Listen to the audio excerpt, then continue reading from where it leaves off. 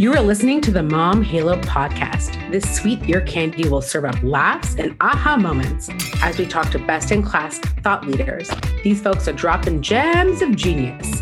I'm Alana Kafitz, CEO and founder of the Mom Halo community. I'm a fun, fearless, freckled mom with 3 wild kiddos.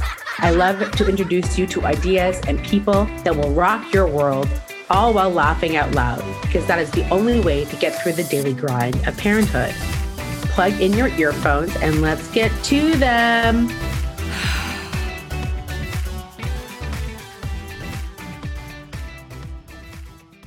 Wouldn't it be great to shop online without worrying about the way something fits or if you got the right size? If you haven't heard of Smithery Style yet, you're going to want to. They're an online shop who has made many appearances at Mom Halo events in the past. They not only sell gorgeous pieces that they like to refer to as elevated basics, but their mission is to have women across the country feel confident in their day-to-day from the moment you step in front of your closet to get dressed in the morning.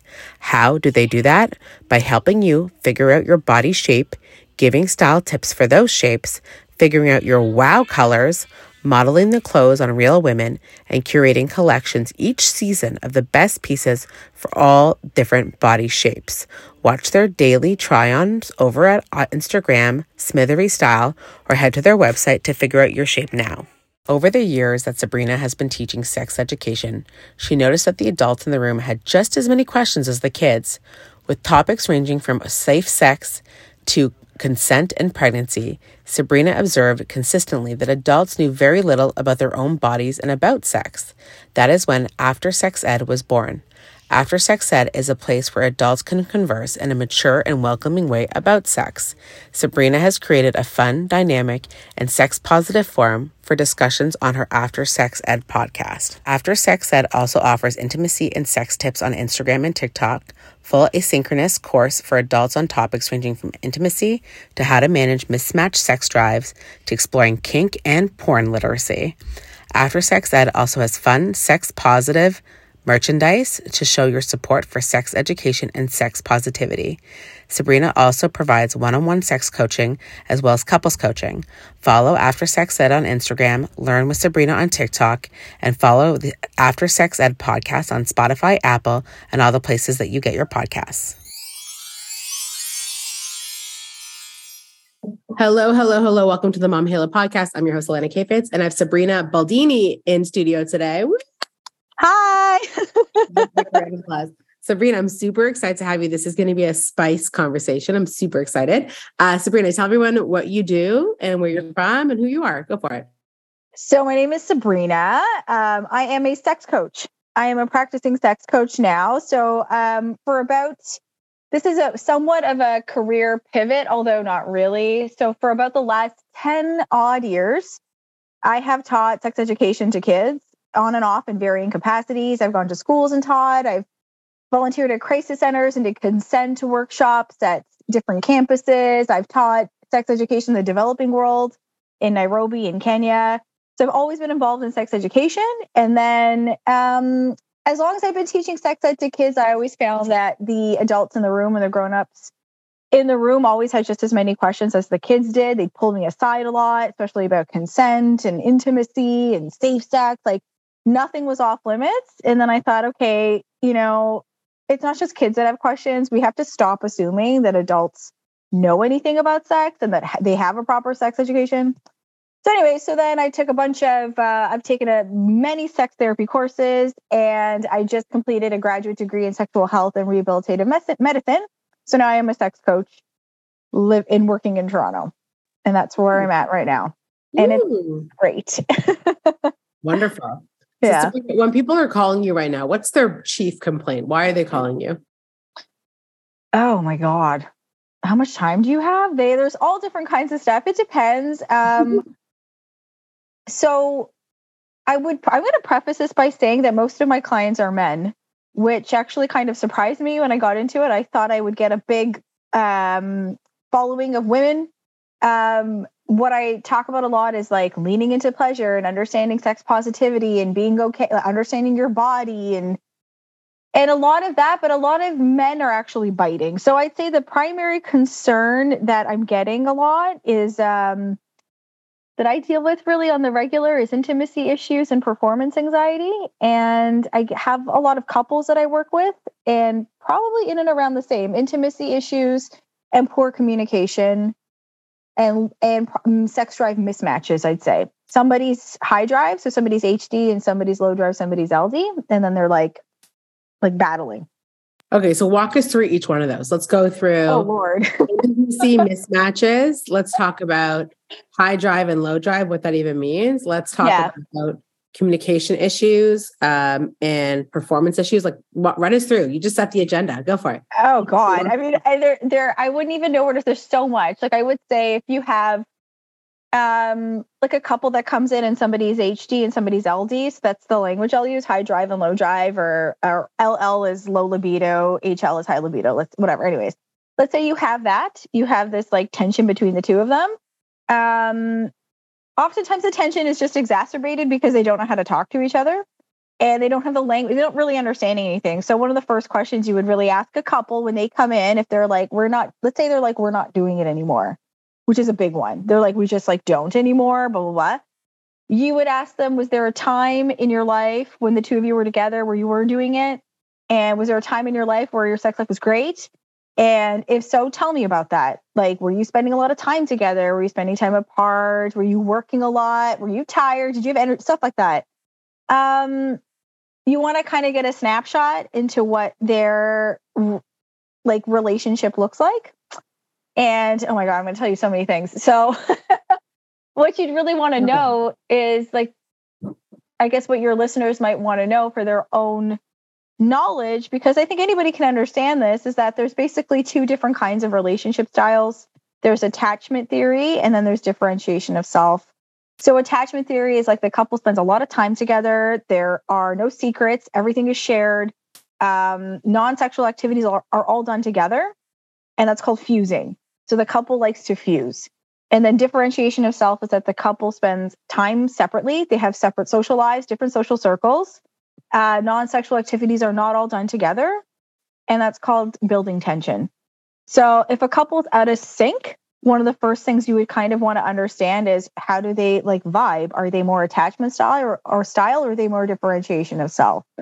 Because the problem really often is that I think people have a snapshot of what a successful relationship or marriage looks like in their head. And usually it's that people get together and that they fall in love and that you want to be together all the time and you don't want to be with anybody else and you don't think about anybody else. And that's not the reality for a lot of couples. It's not the reality for a lot of people. The reality is that some couples really like to do that, and some are more differentiators, and they need to actually spend time away from each other to feel closer, to build tension, to like miss each other. So that's just a part of it.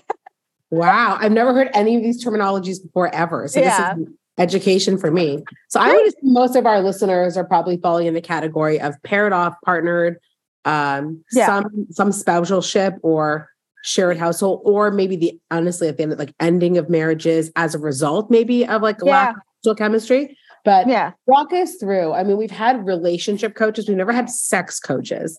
So what is it about sex coaching, fusing? Why does this matter?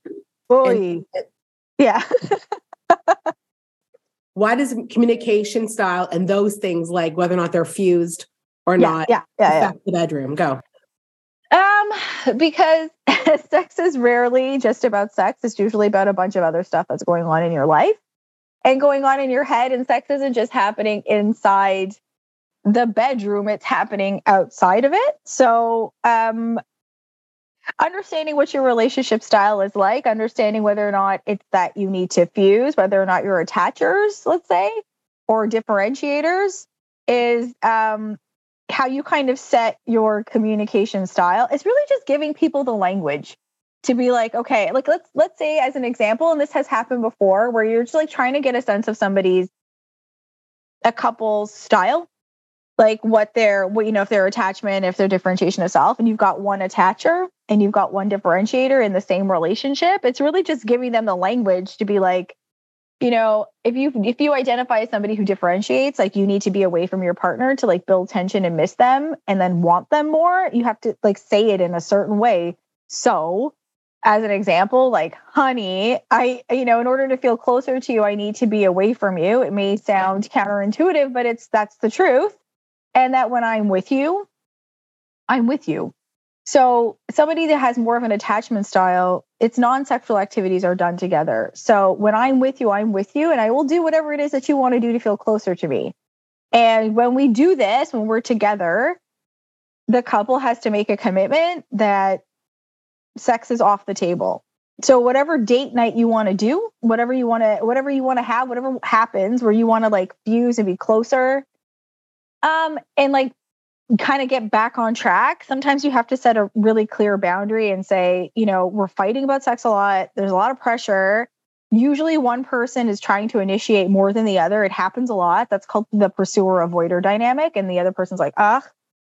And then it builds a lot of tension, and not in a good way. It puts a lot of pressure on the couple that every time they're out or have to do something, it has to lead to sex. So then it's about setting a clear boundary when we're going to have a non-sexual date, let's say, like where non-sexual activities are done together and I want to be closer to you. I have to make, we have to make a promise, the both of us, that sex is off the table. This way, if a clear boundary is set, we're not going to have sex tonight, then take that off the table. And now what are you going to do? Whatever it is that you choose to do, you don't have to worry so much. You can take a lot of pressure off of both of you. Just be like, now we can relax. Which probably sounds counterintuitive. Like, oh my God, if people are like out of sync and not having sex, wouldn't you just throw sex at them?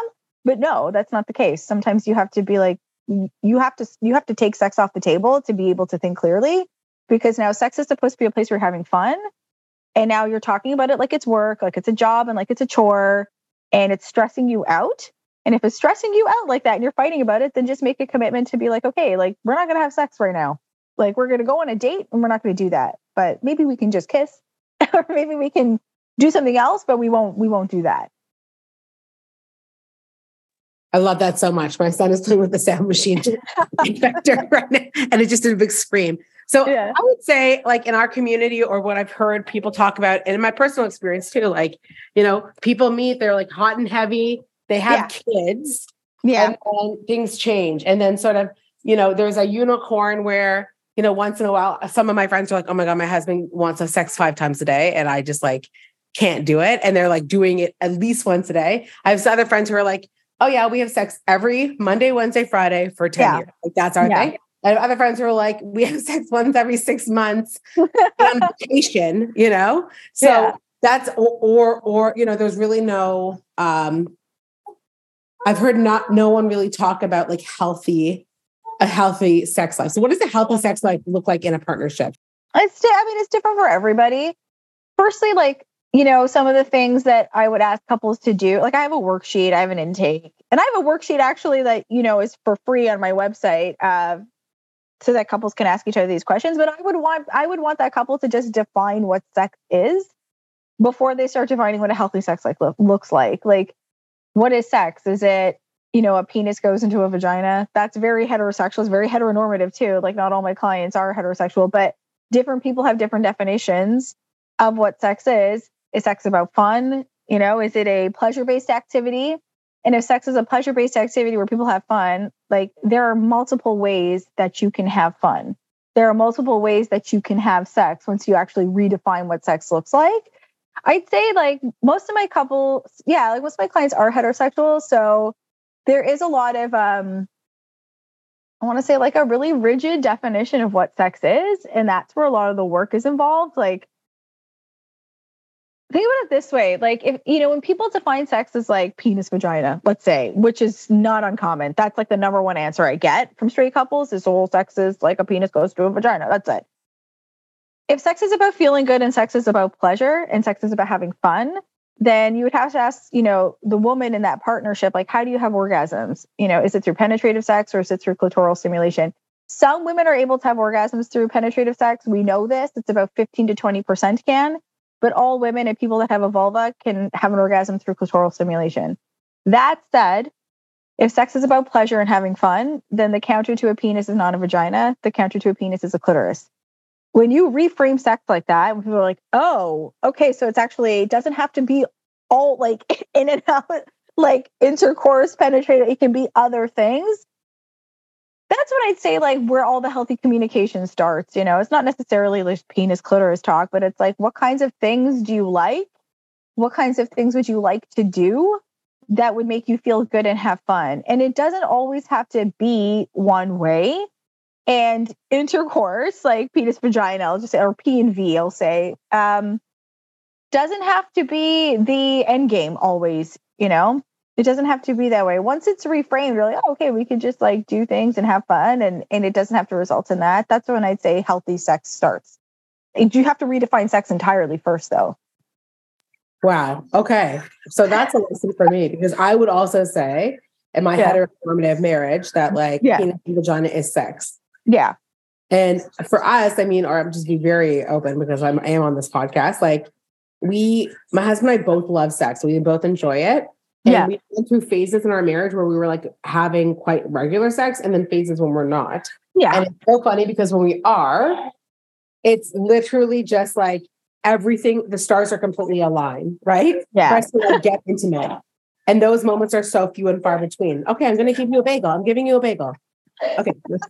So tell me about the stars aligning, all the factors. Like, how do people get to that point where they need to like get down and everything needs to be? You're kind of describing anticipatory sex. Okay, so sometimes I run the risk of getting like too academic. Basically, this is what people really need to know and understand about themselves, that desire and drive are two different things. So desire is like, people will be like, I have no desire to have sex whatsoever. I have no drive. Oh my God, everything's falling apart. Desire and drive are two different things. So desire is like, do you think about sex? Do you fantasize? Do you masturbate? Do you watch porn? Stuff like that. That's desire. Drive is like the motivation to do it. Like, are you doing it? And it's not uncommon that some couples will be like, well, I have desire. I think about it. I fantasize from time to time, but I have no drive. So that just means you're tired. That's it. So I wonder if you've ever heard the gas and brake analogy, but sex drive, think about it like gas and brake. Okay. So if your sex drive is Wayne, you're driving in your little sex car. Okay. You're driving, you're like, beep, beep. I already love this analogy. Okay, go. And you're like, I don't feel like having sex. Lately, I haven't been going very fast in this car. So I think a lot of people just throw the gas on. They're just like, okay, I'm going to throw sex. I'm going to, my partner and I need to start watching porn together. We need to read erotica. I need to dress sexier. Like, he needs to, whatever, I don't know, chop wood in front of me. I have no idea. We need to like ramp up sex. But sometimes it's not gas, it's brake. You have to figure out what's putting your brake on. Especially if you're the kind of person that's like, sex crosses my mind. I do think about it. I like to have it. I have no time for it. So what's putting the brake on? That's it. And when you're like stars aligning, like figure out what keeps putting the brake on. And then, make peace with the idea too, that sometimes that sex isn't always going to be spontaneous. And that's a really, I think, difficult pill for a lot of people to swallow. There are basically two human sexual response models, basically, for your sex drive. The first is spontaneous. And when that's linear, if you were to look at it on paper, it's a line. So it's like arousal, intercourse, orgasm, refractory. I think you probably have seen it. Like you orgasm, then it kind of dips after refractory is when you're like, and you're like tired. So that's how it is. And then the other cycle is responsive, which works in a circle. So basically there's all different kinds of factors that are getting you aroused. Basically, that's what that looks like. Somebody with a responsive drive, basically, it's unlikely. They're not the kind of person that's rah, rah, rah all the time. I think if you've ever, because I'm not married to this idea that everybody is one way or the other. I think that you are probably predominantly one way. You could be mostly spontaneous, physical. You see something you like, you see your husband or your wife or your partner and they look good and you're like, okay, I'm horny, let's do this. That's spontaneous. Responsive is like you have to be more in the mood for it. And I think that if you've ever said, like, I could get there, like, let's say your partner is really into it and you're like, I'm not there yet, but I could get there. Give me a minute. You're probably more responsive. And for people with responsive cycles, sex is really happening outside of the room a lot. So think about what it would take for you to get in the mood outside of the bedroom? Like, do you need to be rested? Do you need to not worry about like chores and stuff like that? Do you need to have energy? Do you need to be flirted with? Do you need some tension? Would you like a sext? Would you like your partner to text you something dirty? Like, would you like stuff like that? If you understand the two models, and if you understand responsive drive, especially if you identify as a responsive drive kind of person, then now hopefully you have the language to be like, oh, okay, I'm more of like a cerebral kind of person that needs a little outside stimulation for me to get like, in the bedroom stimulation. And what does when the stars align, what does that look like for me? Like, what does that look like for me? You're the only one that can answer that. Sometimes it's as simple as like, I need the house clean. So then you guys have to make the effort to like have your house clean. Sometimes it's as simple as like, I need you to, I don't know, send me a sext when I'm at work. Okay. Love it. I love the sexting. Sexting's awesome. Sexting is really fun. And I don't think it necessarily has to be pictures. I think that if you're the kind of person that I had a client that was saying that, like her whole life, she's been taught that sex is like shameful and dirty and feels very weird about talking about it, but has had a partner that was very, was always really encouraging her to be more sexual. And basically her entire adult life, she was like, oh, I keep reading these things that tell me I should tell him what I want. And I should say to him, this is what I want, but it's so embarrassing. And I would like rather die than look him in the face and be like, I want this. And I was like, and you can't write it.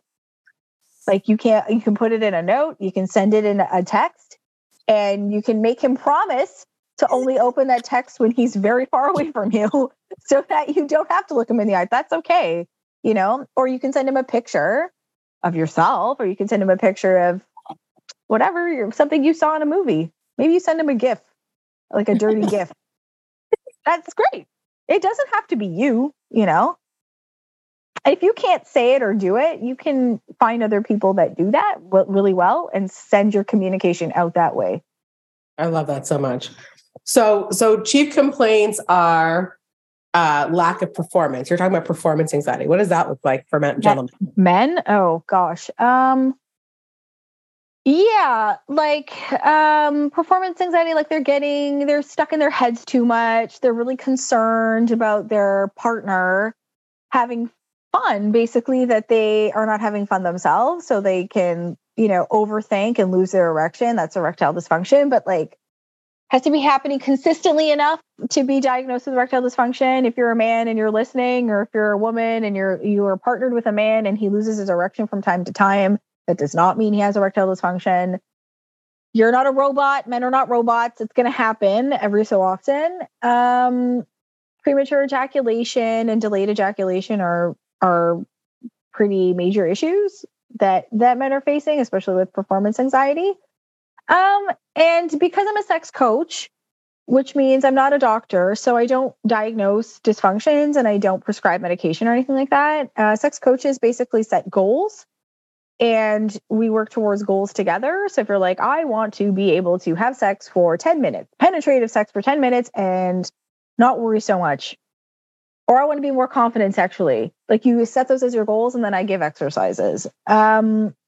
And again, because I don't prescribe medication or anything like that, it would really be, a lot of it is like I don't know how detailed you want. Like some of it's cognitive behavioral therapy, some of it's like masturbation mindfulness, but in order to like, what's masturbation mindfulness? And now, a word from our Mom Halo podcast sponsor. Who needs superheroes when we have moms? Leanne Kim is my go-to resource when it comes to anything starting or growing a successful side hustle or business. She was my business coach for years and has helped tons of the moms in my community build profitable businesses. Leanne knows marketing and sales so well, and she's helping women just like you change their world with their products and services. Leanne has a program starting as low as $59 a month, which makes her the best investment for new business owners looking to take their dream to the next level. Masturbation mindfulness is basically, okay, it's when you masturbate and you like actually think about what you're feeling, basically. So there is a theory with masturbation, particularly male masturbation, which is like really popular in the sex therapy community, that men, people with penises are basically taught, although no one's like teaching them anything because no one's teaching us anything at all.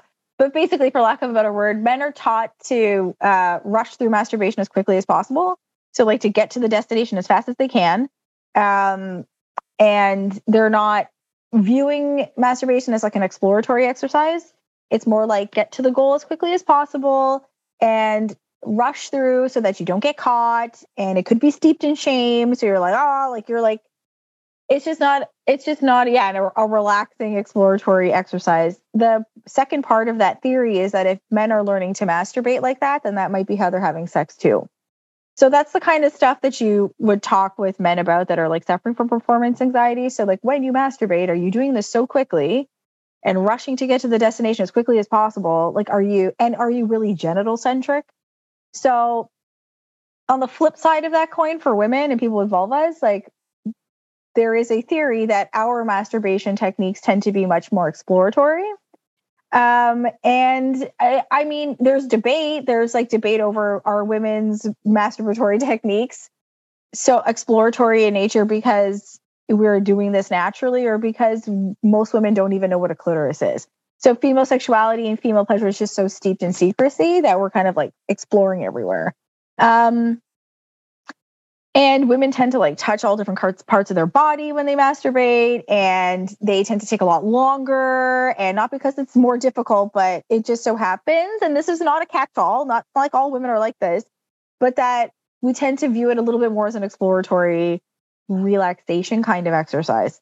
Okay, so that's that. So masturbation mindfulness, just to give you some context in that regard, is to like basically tell men to slow down. So if you are having performance issues with a partner, the best way to figure out how to perform better, and I'm saying perform in air quotes because it shouldn't be a performance, is to like perform with yourself so that you understand your own body better. So like, what is your mind doing? What is your body doing? What are you feeling? How do you start behaving?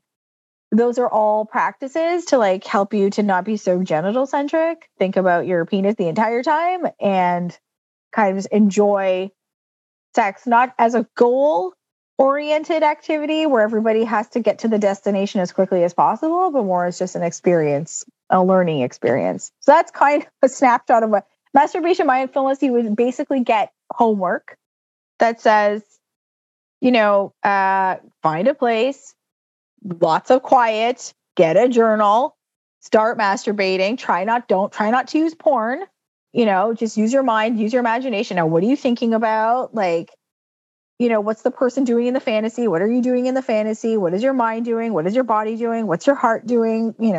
What do you feel? And then so that they can get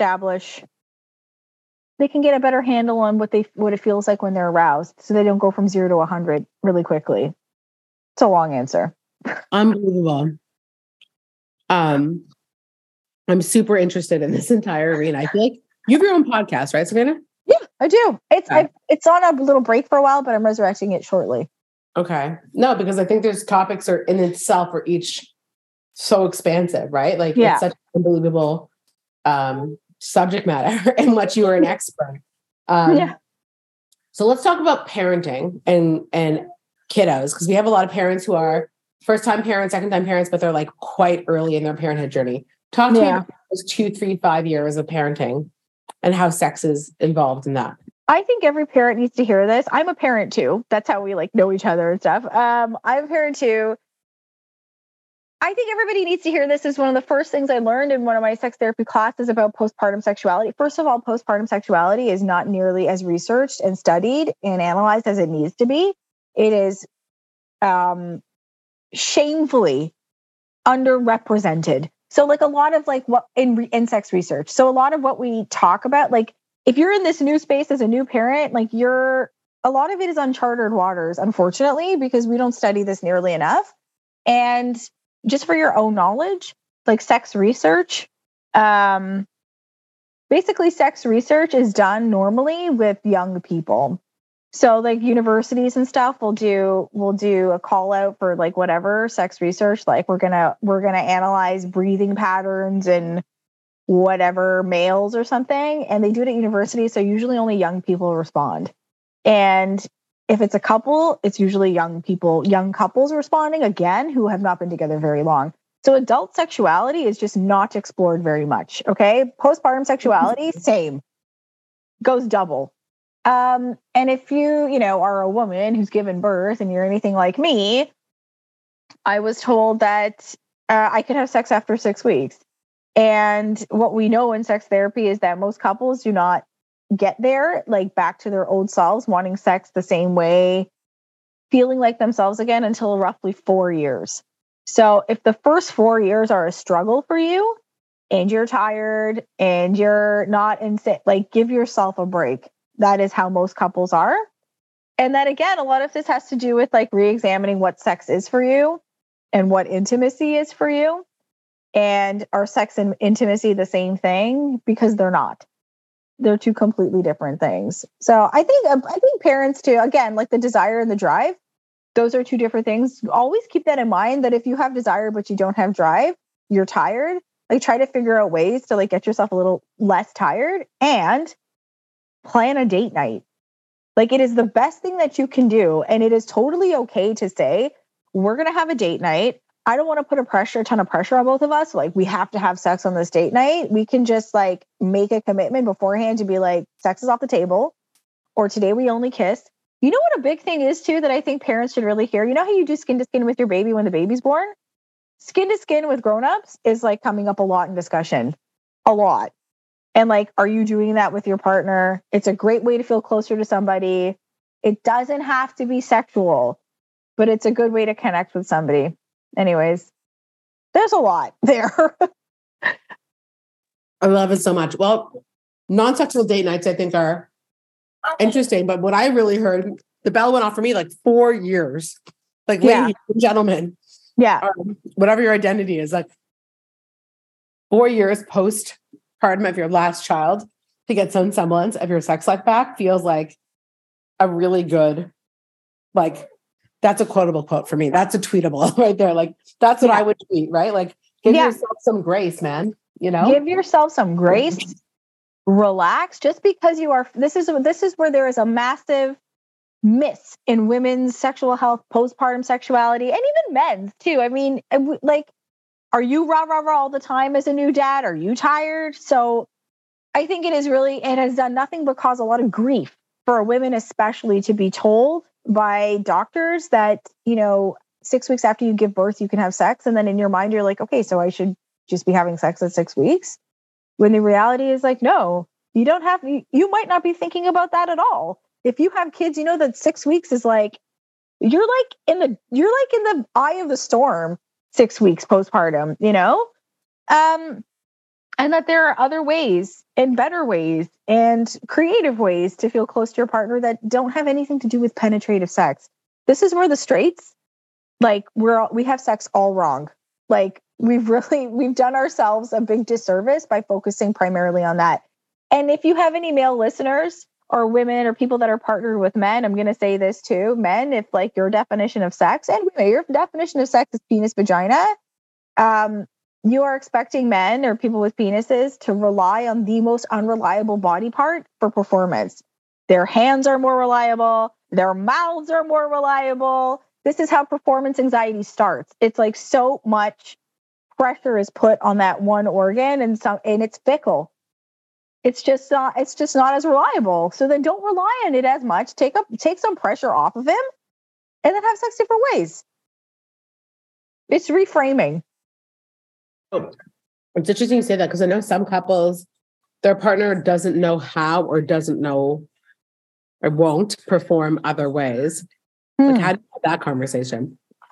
I would want to know why. We don't want to force anybody to like do anything they don't want to do. But I would want to know why. You know what I mean? I would want to know if it's like, what's the issue behind that? Is there any shame? Is there any is it performance? You think you're not going to do a good job? And if it's like, sometimes it's as simple as that. I don't really know what I'm doing. I don't really like it. I don't really know. Then you can talk about sex and go, okay, well, can we try it this way? Can we try it that? Like, there's all different kinds of methods, different ways that you can enjoy that, And if you don't want to do that, what do you want to do? It's the same thing as setting a boundary. Okay, take that off the table for now. I'm not going to pressure you to do that. I'm not going to ask you to do that. But what do you want to do? Do you like, manual stimulation? Do you like dry humping? There's what's really surprising too is that, like, if somebody were to say penetration, like penetrative sex, you would think like one thing, but there's actually like 12 different ways to penetrate. So like there's 12? 12. 12. Okay, what are 12 ways of penetrating? I can't remember them all, but there's give me five. Shallowing, which is like doesn't go in all the way. So like nerve endings are really on the outside, oh my God. It's not deep inside the vagina. It's usually in the outer, can't find my words. The entrance of the vagina is where a lot of the nerve endings are. So like that's shallowing, doesn't go in all the way. Rocking, pairing. So you're just like in a penis and vagina and you're just rocking. Oh my God. If you want to hold on, I can pull up my list. No, it's okay. I wasn't sure what you meant by all the different ways. That's what I mean. Techniques. It's just different techniques. You know what I mean? That people are like, well, it has to be. Well, it doesn't have to be. There's all different kinds. I almost want to pull up my list though, so that you know. Well, I also know that some couples and people I've spoken to, like when they do have sex, like they can only come in one way. Yeah. Like they only know how to come in one position or in one way. Yeah. They don't know how to. So how do you like coach someone to like explore different positions or different methodologies to achieve? Like that's okay. Like that's okay if you can only have an orgasm one way. And lots of people, I'd say for women and people with vulvas, like on top is a very popular one. Or just like clitoral stimulation of any kind is going to be the thing that allows you to have an orgasm. Even if you're having penetrative sex, by the way, and you're able to have an orgasm that way, or people that can have an orgasm that way, it really is the clitoris that's reacting. And people talk about G-spot orgasms a lot too. And in the sexual health community, we don't call it that anymore. It's called a clitoral urethra valve zone. So it really just is connected. It's all clitoris. So the clitoris is your friend. That's all I'm saying. Okay. And if you're only able to like come in one position, can you still enjoy sex if you're not like, if orgasm isn't the destination? It's really about focusing more on the journey and not like the goal right away. So, I mean, you can still, I think, enjoy sex and be close to your partner and get a lot of gratification from intimacy. It still feels good. Even if you're not going to have an orgasm that way, you can have an orgasm after. Like, this is the other thing too, is that I think the heteros, like the straights, we've really screwed ourselves up. And most couples will be like, you're supposed to be like coming together. Like that's what's supposed to happen. But like, it just doesn't, that's like really difficult to time it like that. And if you can time it like that, that's super great. But people taking turns having orgasms is like A-okay. That's okay. The only thing that matters is like, we say this all the time, like let pleasure lead. Like if it feels good, do it. If it feels good, do it, and if it's hurting you, don't do it. Pain is like not your friend. If that's not what you're into, don't do that then. So if some positions feel better than others and you can come in one position, okay, that position is your best friend, but you can still be friends with the other ones too. If you enjoy them, if it feels good, like if you are still like having a good time with your partner, you don't have to like come at the same time. It doesn't need to be like that, And also, because I was talking about the clitoris so much, if you have stimulation on the clitoris, there's a pretty good chance you're going to have a good time. So whatever that looks like for you, your hands or a sex toys can be your friend. They're not your foe. They're your friend. Men do not have to compete with them. People do not have to compete with vibrators. You're on the same team. That's when everyone wins. Yeah. And for me, like the dialogue, I'm like eating grapes while I talk about this because I'm so interested. I feel like I'm watching a movie. For me, what's so interesting is like, I find as women get more mature, they kind of need different stimulation than maybe like their their teenage orgasm or their early 20s orgasm, not the same, their postpartum orgasm. And you might need a little help, right? And what I came to learn is in my, like, this is also like maybe in my late 30s, literally my late 30s, that like for me, on a personal note, my entire vulva is very sensitive. Like it's not just my clitoris.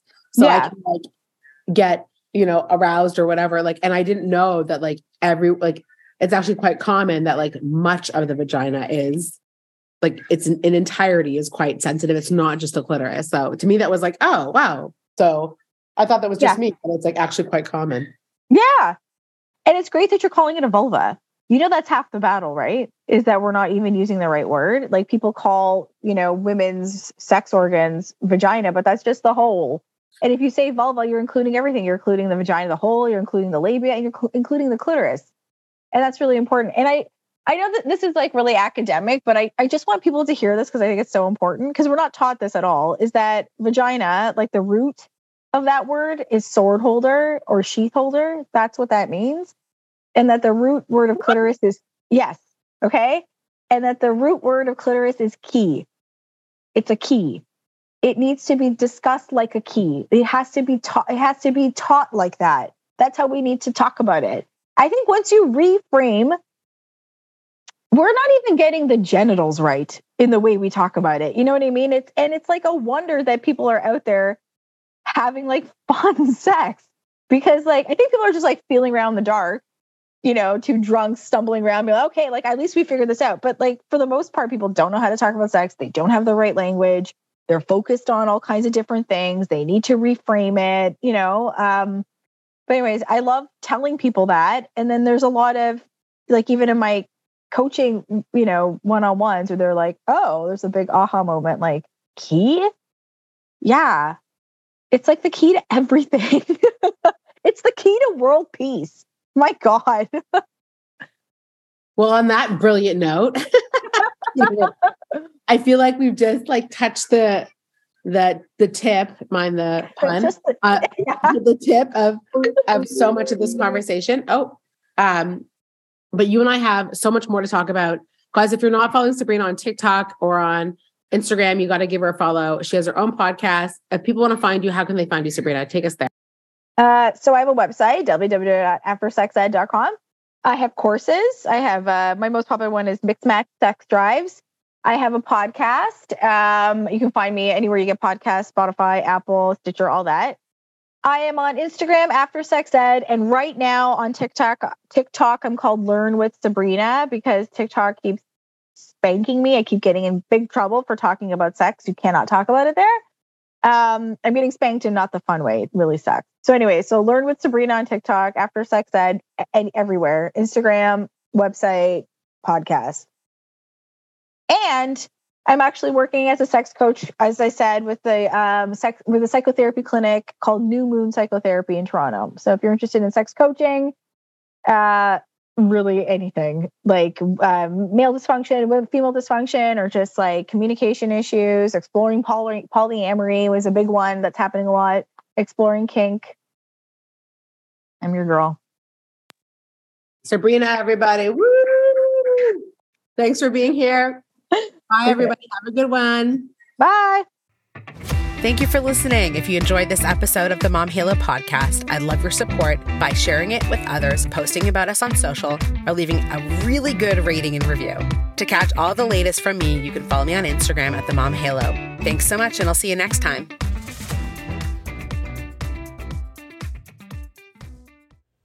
Cookies and Cribs Sleep Consulting helps parents like yourself teach healthy, independent sleep habits from the age of newborn to 5 years old. Alana Oziel will teach your little one to sleep through the night, give you and your partner your nights together and that little break that we all need at the end of the day. Cookies and Cribs will create a personalized sleep plan for your little one to give you the confidence and support each day working together. Book your free consultation today on the website and receive 10% off your services.